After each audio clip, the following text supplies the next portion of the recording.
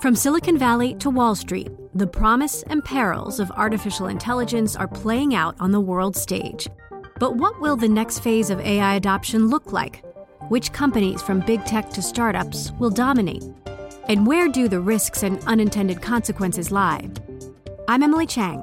Join me at Bloomberg Tech in San Francisco, May 9th, to answer many of the industry's burning questions, alongside Snap's Evan Spiegel, Xbox President Sarah Bond, OpenAI's Brad Lightcap, top researcher Dr. Fei Li of Stanford, and many more.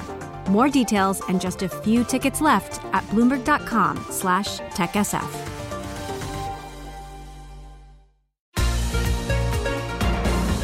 Welcome to the Bloomberg P&L podcast. I'm Paul Sweeney along with my co-host, Lisa Abramowitz. Each day we bring you the most noteworthy and useful interviews for you and your money, whether you're at the grocery store or the trading floor. Find a Bloomberg P&L podcast on Apple Podcasts or wherever you listen to podcasts, as well as at Bloomberg.com.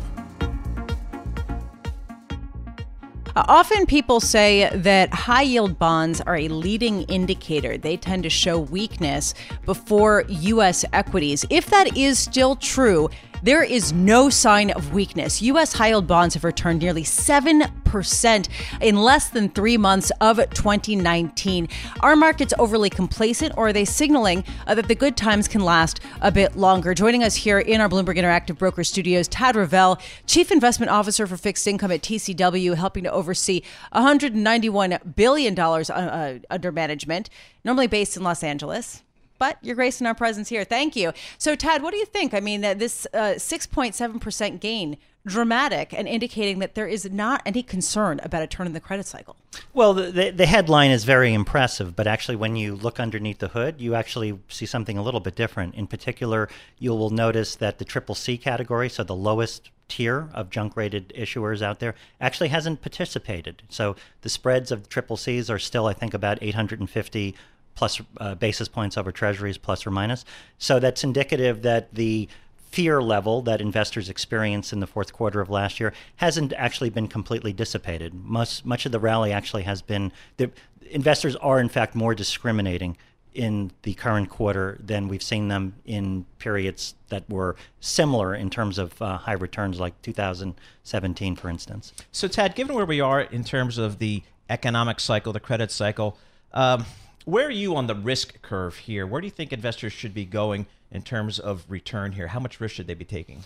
I think you're supposed to be defensive. You're supposed to be high grading your bond portfolio. You're supposed to be focusing on a combination of traditional risk-off instruments. That would be things like agency mortgages with some treasuries built into it, and then allocations to what we describe as bendable assets. So that would include AAA-rated commercial mortgage-backed securities, AAA-rated asset-backed securities, and investment-grade credit, provided that you've done your credit homework properly and are properly thinking through and controlling for the fallen angel risk. What you're not supposed to be doing is adopting what we would describe as an early cycle strategy. An early cycle strategy would be where you're essentially dipping into and making significant allocations to things like high yield, emerging markets, down the capital structure, taking on a lot of financial or operating leverage. You shouldn't be doing that. So emerging markets, you're not a fan? Well, the emerging market asset class has many opportunities in it, obviously, but I think that as a general statement, it has many of the features that are similar to high yield at the end of a cycle. You tend to experience significant downside volatility when there is a contraction in credit, a deleveraging environment. So how far away are we from a contraction or a downturn in credit?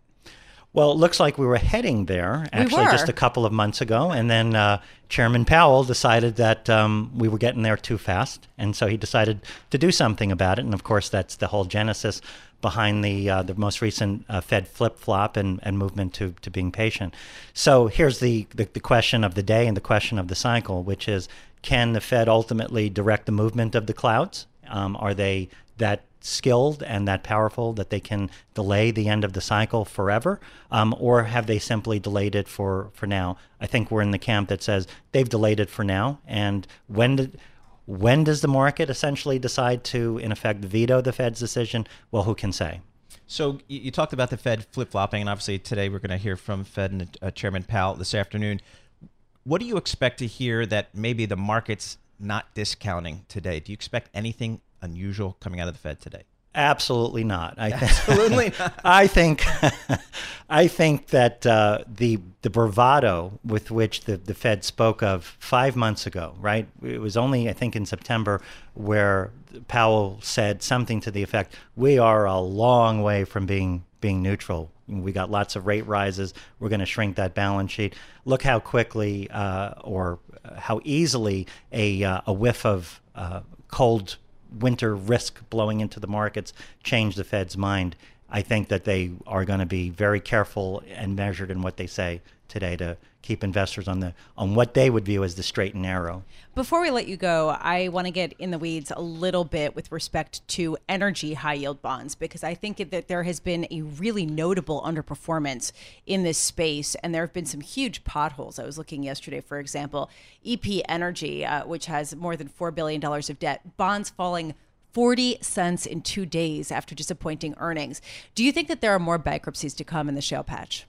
Yes, is the short answer, and I think that your example is an excellent one, I think, in terms of illustrating the asymmetry with which investors are approaching the market, which is that all you saw, as far as I know, was a disappointing earnings number coming out of the company. And that was enough basically to utterly reprice the capital structure of the business. So the complacency with which we saw investors operate a couple of years ago doesn't really seem to be in force any longer. So, Ted, is there any, just 10 seconds, any area that you're just avoiding like the plague? Well, yes, there are areas to avoid like the plague, but they tend to be, I don't want to give you a broad brushstroke. There are specific areas and subsectors that you should be very careful and thoughtful about. Okay, but you're generally risk off. That's kind of taking away from Tad. Tad, thank you very much. Cautious. Thank you. Cautious. It's a better way. Tad Rivelle, Chief Investment Officer for Fixed Income for TCW, joining us in our Bloomberg Interactive Brokers studio.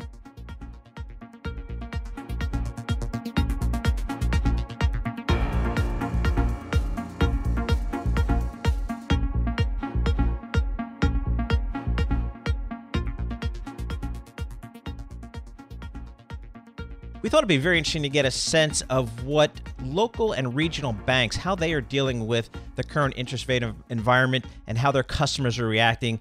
So we are very fortunate today to have Frank Sorrentino join us in our Bloomberg 1130 studios. Frank is Chairman and Chief Executive Officer of Connect One Bank, which trades on the NASDAQ under the symbol CNOB. Frank, thanks very much for joining us. I know you have your finger on the pulse of kind of where rates are going. That's your business. What do you expect to hear from the Fed today? Well, thanks for having me again, but I don't think anyone's expecting any big surprise today. I think the Fed has done a great job of telegraphing what's happening here over the last 30 or 60 days. It's pretty clear to me that the Fed is on pause for right now and looking for some additional information. All right, I want some additional information about the housing market in particular. And I know that you have quite a long history of expertise in this area. You used to actually be a home builder, right? That is correct. So what are you seeing right now? I'm really having a hard time getting a read on the U.S. housing market, whether it's slowing down or whether there was just a pause when mortgage rates rose and that it's now picking back up. You know, I'll tell you, I from what we see from our client base, and it's really dependent on specific market areas, but certainly in the market that Connect One represents in the New York metro market, we've never really fully recovered from the recession, and there's still a lack of available brand new housing that's, I think, is required. And so at various price points, there is, you wouldn't believe, tremendous demand for that product. And with mortgage rates still close to 4%, it's a very compelling time to purchase a home. Builders just can't find enough property, can't put up the product fast enough in certain markets. Now, of course, we keep reading the headlines about some of the very, very high-end real estate that's lagging on the marketplace today, but that's not really indicative of what's going on across the rest of the country. So, Frank, your bank, your institution is a Metro New York institution. What are your local, regional, mid-size customers telling you about just the overall economic community? They're their willingness to invest in their companies? Look, people were very nervous as we came into the beginning of the year, thought that the interest rate cycle was going to be a runaway train, rates were going to go higher, and people started thinking very, very hard about some of the transactions that they may have been contemplating, whether they were going to buy something, invest in their companies, add additional staff, whatever. I think, but as the year has unfolded and we're starting to see that the Fed has backed up a little bit, and we believe now that we're more in a more neutral environment relative to interest rates, our clients are actually bullish about where things are today. And this whole notion of climbing a wall of worry, in my opinion, is a really good thing. It's making people be very thoughtful about every decision that they make. But at the end of the day, acquisitions are happening, investment is happening, hiring is happening. The biggest complaint we're hearing about is the availability of qualified staff today that is hindering certain people's growth plans. So pretty bullish is what our clients are reporting to us, notwithstanding what we're reading in the news, right, or what we're reading in the newspaper. So, Frank, you talk about consolidation. There has been consolidation in a number of different sectors, including in the banking sector. And I know JP Morgan CEO Jamie Dimon came out and said he expected quite a bit more. Bank of America reiterating that. From your perspective, ConnectOne has about $6 billion in assets, 29 locations. Are you seeing opportunities for acquisitions, or do you think that there will be sort of ongoing consolidation that will affect you? So, as you know, we've taken advantage of the merger and acquisition marketplace. We did a large merger of equals back in 2014, and we just completed a merger at the beginning of this year, starting on January 2nd, which increased our size. And yes, there is, I believe, a build-up in the desire for smaller banks to want to get together in order to share the expense base that's required to run a financial institution today. And when we look at what the marketplace looks like today, as I said before, 20 years ago, there were some 20,000 banks. There's 5,000 banks today. I think we're headed very rapidly to closer to 3. So, Frank, the news that Amazon was coming to Queens and then not coming to Queens, as a New York Metro lender, what do you take away from that as it relates to, is New York open for business? So, look, I think New York is definitely open for business. I'm not sure. I don't want to get into the political discourse about what may or may not have happened or what was or wasn't said. But at the end of the day, every major company is investing here in New York, and whether it is Amazon, and notwithstanding what the HQ2 conversation, but they're investing in New York. Google's investing in New York. Facebook, all the technology companies, all the financial institutions. There is a tremendous amount of investment coming into this area. We're feeling it. We're seeing it. And I think it's a big positive for New York. And I would say today, New York is definitely still open for business. Just lastly here, I'm curious about consumer confidence, because this has sort of been an ongoing strength of the market, that consumers just continue to be confident. Are you seeing any potential headwinds to that at this point? Again, I think this wall of worry concept is something that keeps coming up. And when rates started to run up quickly at the end of last year, or by the end of last year, I think that really put a little ding in consumer confidence and what was coming down the pike, later on. I think as we stand here today, though, I think the consumer feels pretty good and is out there spending. Frank Sorrentino, thank you so much for being with us. Always wonderful having you on. Frank Sorrentino is Chairman and Chief Executive Officer of ConnectOne Bank, based in Englewood Cliffs, New Jersey. He is joining us here today in our Bloomberg Interactive Broker Studios in New York. Let's give you a sense of what is happening in markets ahead of that Fed meeting. The answer: nothing. Not very much at all. The markets are pretty much flat. We've been saying down. that for quite some time, haven't we? And this is sort of, to me, one of the big question marks in markets today, which is there has been such a reduction in volatility at this point that a growing number of analysts are saying that it does sort of foretell some kind of broader whiplash akin to the 2013 taper tantrum when we saw volatility shrink to the same kinds of degree.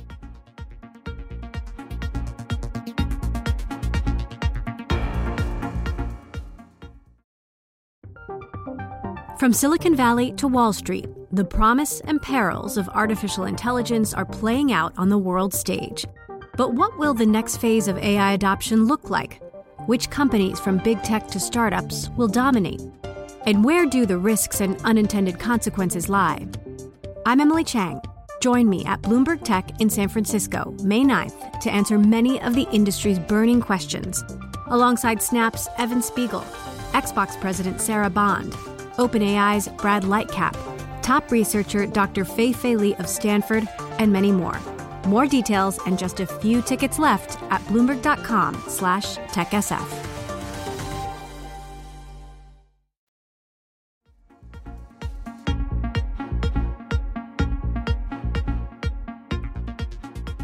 Well, there certainly is a lot of news out of the auto industry today, including in BMW's profit warning, which knocked that stock down 5%. And also news out of Ford Motor Company, where the company plans to spend about $900 million and hire about 900 workers to build electric and self-driving vehicles in Michigan, while moving production of a small commercial van to Mexico from Europe. To help us dig through those issues, we bring in and welcome David Welch. David is the Detroit Bureau Chief for Bloomberg News, joining us from the Detroit Bureau. David, welcome. Let's start with that Ford news. How big of a news item is that for Ford? How material is this? Well, because this is pretty big, because all we've heard about recently from the car companies is cutting jobs, cutting back. Even the BMW news you mentioned is sort of kicking off a big austerity program for them to get their profits in line. Everybody's just cutting jobs out, whether it be white-collar engineers or blue-collar assemblers, in the areas where they make conventional gasoline-powered cars. And so you got a couple things going on with Ford. Not only is it interesting that they're adding jobs, it's quite a few of them. 900 is a lot. Last week, General Motors said they were going to hire 1,000 people at its Cruise Automation subsidiary that makes self-driving software and technology. So, look, the bottom line here is if you make electric cars, if you make self-driving cars, that's a good place to be. If you're an engineer who releases brake calipers or you're an assembler of gasoline-powered sedans, you're in trouble. And that's what's really going on. But what Ford is saying, hiring 900 people for an underused plant near Detroit to make electric cars, that's a lot of people. So that tells us they're going to be making a lot of EVs. It also tells us that Ford is making quite an interesting public relations move, announcing this the same day that President Trump visits an Ohio tank plant after a sharp criticism of General Motors. How much is this sort of politically motivated as far as the timing goes? I would say the timing of the announcement, absolutely. Now, Ford, GM, all the car makers, they don't just flick a switch on and say we're going to add jobs or do something at a plant overnight. So this has been planned for some time because they had to engineer the vehicles. But on the eve of or I should say the morning of an evening rally that President Trump is having after he spent the weekend bashing General Motors over cutting jobs in Ohio. Yeah, this is Ford's way of kind of sticking it in, the knife into their crosstown rival, I think. And also, look, early in Trump's presidency, he really was beating up Ford for not producing enough in the U.S. And GM kind of got a free pass for a while, even though GM has more factories and makes more vehicles in Mexico than Ford does. Now that Ford is kind of in good stead with the president over adding jobs, why not make hay out of it, especially when GM's the one getting the beating these days. But from a corporate perspective, is Ford doing the right thing? Ford shares down 2.2% right now. I'm wondering, this comes after BMW issued a profit warning saying that earnings will fall well below last year's level, citing, among other things, the cost of making electrical vehicles. I mean, how much is this not paying off yet? This is the problem the car companies have, is you have to make electric cars because Tesla is driving this whole thing where governments and increasingly consumers want EVs now, where they're going to, right? Not every consumer does, but that's where the market is going, whether it's from a regulatory standpoint or eventually from a consumer standpoint. Problem is, when are consumers really going to be buying a lot of these, and when will these cars make money? GM says that its next round of EVs will make money starting in about 2020. They say they'll be profitable. Will they be as profitable as the current vehicles? Investors are dubious. So when they see these investments, they know that car companies have to do this. But that doesn't really help them. It doesn't help investors because they're worried they can make any money on these vehicles, and if they do, it'll be lower margins, so why should they put their money elsewhere? Very easy for investors to say, hey, you know what, let's let these guys start making EVs and see if it hurts or doesn't hurt or even helps the bottom line. We'll put our money somewhere else while that whole thing is playing out. This interim period here, when everybody is investing in self-driving cars or electric cars, waiting for those businesses to pay off, it's going to be tough for them to deal with investors in this time period, because it's a lot of money being spent that you're not going to see a return on, maybe for several years, maybe for a decade for some of this stuff. So, David, where is Ford Motor Company relative to its peers in terms of its electric and self-driving vehicles from a competitive perspective? If you look at what's on the market now, they have more hybrids than they have pure EVs. It's really Tesla, General Motors, Nissan to a certain degree. They have an EV out there. It's not a great one in terms of battery range, but they've been in that business for quite a while. Those are the three main players. The German car makers are coming out with a lot of electric vehicles in the next year or two. So you're going to see a wave from the, let's call it the Porsche Volkswagen combine. You'll see Audi's, Volkswagens, Porsche EVs coming out. They're already taking orders, I think, on the Porsche Taycan EV. So Ford's kind of trailing behind those players right there. But the fact that they're going to be staffing this plant up tells you that they're going to be racing and catching up pretty quickly. Broadening out a little bit beyond electric vehicles, I'm wondering, BMW's profit warning comes at sort of a tenuous time for the auto industry at large. I'm wondering how concerning it is that they did say that earnings would fall so far below last year's level, at the same time as Nissan saying that it's not going to necessarily see as much of an expansion in China as it had previously thought. Yeah, there's a kitchen sink aspect to what BMW told us today, right? Everybody has to invest a lot of money in cars, in electric cars and autonomy right now, and it's costing them, and they're not getting a return. So we talked about that, and that was a big piece of what BMW said this morning, that those costs are really hurting their bottom line.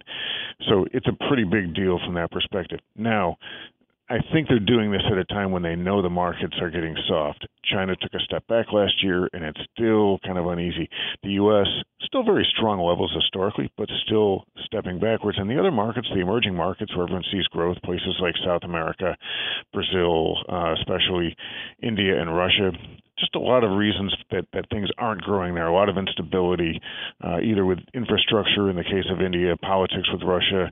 So no one's really seeing a lot of growth in their car business right now. So if you're going to tell investors that EVs and AVs, that's industry parlance for autonomous vehicles, are going to cost you a lot of money and hit the bottom line, you might as well do it when the markets are lousy in the big places where you've been seeing some growth.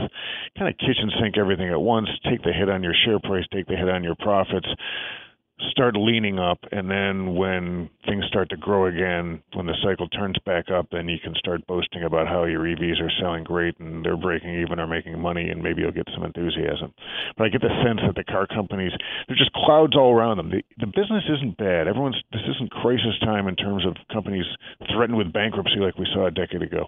But it is crisis time for investor interest, put it that way. And I think you're going to see the stocks take a beating for a while. David Welch, thank you so much for being with us. David Welch, Detroit Bureau Chief for Bloomberg News, coming to us from Detroit.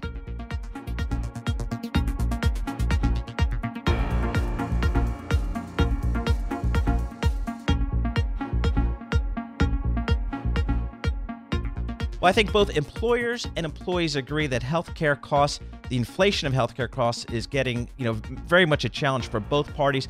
Recently, there were Senate hearings on drug pricing where senators challenged top executives of 7 pharmaceutical companies on the spiraling cost of prescription drugs. To help us look at this complicated issue, we welcome Michael Ray. Michael's a founder and CEO of RX Savings Solutions based in Overland Park, Kansas. Michael joins us in our Bloomberg Interactive Brokers studio. Michael, welcome. Everyone agrees here that drug prices are too high. The inflation associated with drug prices and drug therapies are, very much of an issue for both employers and employees. What is the best way, or is there any way to kind of manage these costs? Yeah, I think that, a transparent market where information flows freely is the best way to manage it. I think that when consumers have access to information about pricing and therapy options, they can make decisions that are in both their best financial interest and also that of the health plan or employer that ends up paying a lot of that cost of the drug. So, Michael, it's interesting because we are heading toward the 2020 election season. Joe Biden is expected to announce his throwing his hat into the ring to become a candidate for the Democratic Party. I'm surprised we haven't heard more about reducing drug prices. Are you? I think that What has become evident is this is a difficult subject and topic to really address and actually bring about meaningful change. Everyone agrees with the idea that, both bipartisan support that we want to lower drug prices, but how to actually do that has stymied most efforts to do so thus far. So in other words, because it's complicated and because it's not a very sexy topic, candidates are not going to necessarily make that a sort of campaign issue in the way that perhaps otherwise they would. Is that? Well, I think it is a sexy topic that most people can identify with, and so you're going to see candidates talk about it more and more. I think it hasn't probably been as much of a focal point recently, just given the lack of progress that's been made in the bills that have kind of come before the Senate and the House, and thus far. So, but it's clear that big pharma, there's really very little leverage that can be placed upon big pharma to literally cut drug prices. Is that correct? Yeah, it's a free open market. They can set the list prices for the drugs they own. All right. So want. if I'm a large corporation, or even if I'm a small to mid-sized business, what are some of the ways that I can manage my healthcare costs and my employees for the benefit of my employees? Mm-hmm. There's a few ways, and most employ a pharmacy benefit manager that brings about negotiation tactics to the market, tries to set up formularies that get rid of the expensive drugs and advantage the less expensive drugs. Ultimately, though, that information does not get to consumers the way it needs to, right? So you go into the doctor, they prescribe a medication, you take it to the pharmacy and fill it. What if there was drug B that was $10 instead of $100? That information gets lost, and so there's this missing component that is not translated to the consumer that needs to be. So, Michael, what is the bill that you think is most promising, either currently going through Congress or that you've heard some candidates or current lawmakers discuss? I would say elimination of the rebates.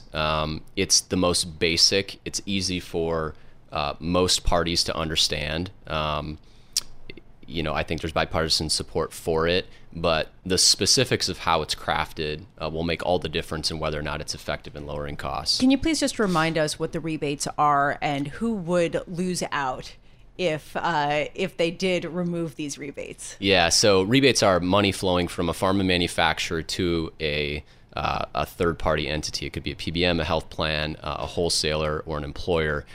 Who are the winners and losers is the question, and I think you'll see fights to keep them in place, most pronounced by the folks that are probably going to lose the biggest. Which is? The third-party intermediaries. Yeah. Such as? Probably the PBMs and wholesalers. He doesn't want to say. He's not even a portfolio manager. So Michael, what is the sense of timing and that we can get anything meaningfully done here, or the Congress can get anything meaningfully done here on pricing? Is there enough bipartisan support to get something done in the next, 12 months? I don't think it's realistic. Yeah, I would love to tell you something different, and I would support if they did do it, but I don't think it's realistic. What about on the corporate side, in the private sector? We did hear a little bit about JP Morgan and Berkshire Hathaway teaming up to create some sort of in-house healthcare plan to try to lower drug prices and negotiate directly. Has there been any movement on that front, maybe not even with necessarily JP Morgan and Berkshire Hathaway, but any other corporations that have really done a good job at this? Well, there's a number of groups that have formed to try to address this issue in a kind of co-op type way. I think some groups, like the Health Transformation Alliance, are probably further ahead, in kind of grouping companies together to try to create buying power. I mean. So how much is that actually effectively lowering prices? In other words, is that actually like a competitive aspect in markets now? These teamed up corporations? I think it depends on how it's positioned and how much it's utilized. So when you look at a medical cost, you've got a unit economic and you're trying to get a discount. With drugs, we're actually saying there might be a different clinical therapy that is not 2 or 3% cheaper. It's 30, 40, 80% cheaper. And so that's where the power lies with drugs as compared to medical and hospitals. So, Michael, this seems the healthcare industry in general, but certainly the pharmaceutical part of it, seems like it is ripe for disruption. Where, from a technological perspective, why hasn't Silicon Valley come in here and looked at this big issue and done an Amazon.com, whatever what Amazon did to retail and consumer? Has there ever been, do you think that's a focus of Silicon Valley? It just seems like such a huge mess that is ripe for a technological solution. Yeah, I think it is. And we hear from them often, from the folks, the equity backers in that area. There have been a number of companies that have come and gone with the promise that they can address this issue. I think what has occurred is most have flamed out because this is such a complex space. When I look at what we do today, I mean, we service 5 million people, so we have market proof, not just a PowerPoint, and that piece will become more and more important for anybody who's trying to solve it. You got to not just say it, you got to do it. Got to do it, which has definitely been challenging when it comes to tackling drug prices certainly in the United States. Michael Ray, thank you so much for being with us here in our Bloomberg Interactive Broker Studios. Michael Ray, founder and chief executive officer of RX Savings Solutions, based in Overland Park, Kansas. Thanks for listening to the Bloomberg P&L podcast. You can subscribe and listen to interviews at Apple Podcasts or whatever podcast platform you prefer. I'm Paul Sweeney. I'm on Twitter at PT Sweeney. I'm Lisa Abramowitz. I'm on Twitter at Lisa Abramowitz1. Before the podcast, you can always catch us worldwide on Bloomberg Radio.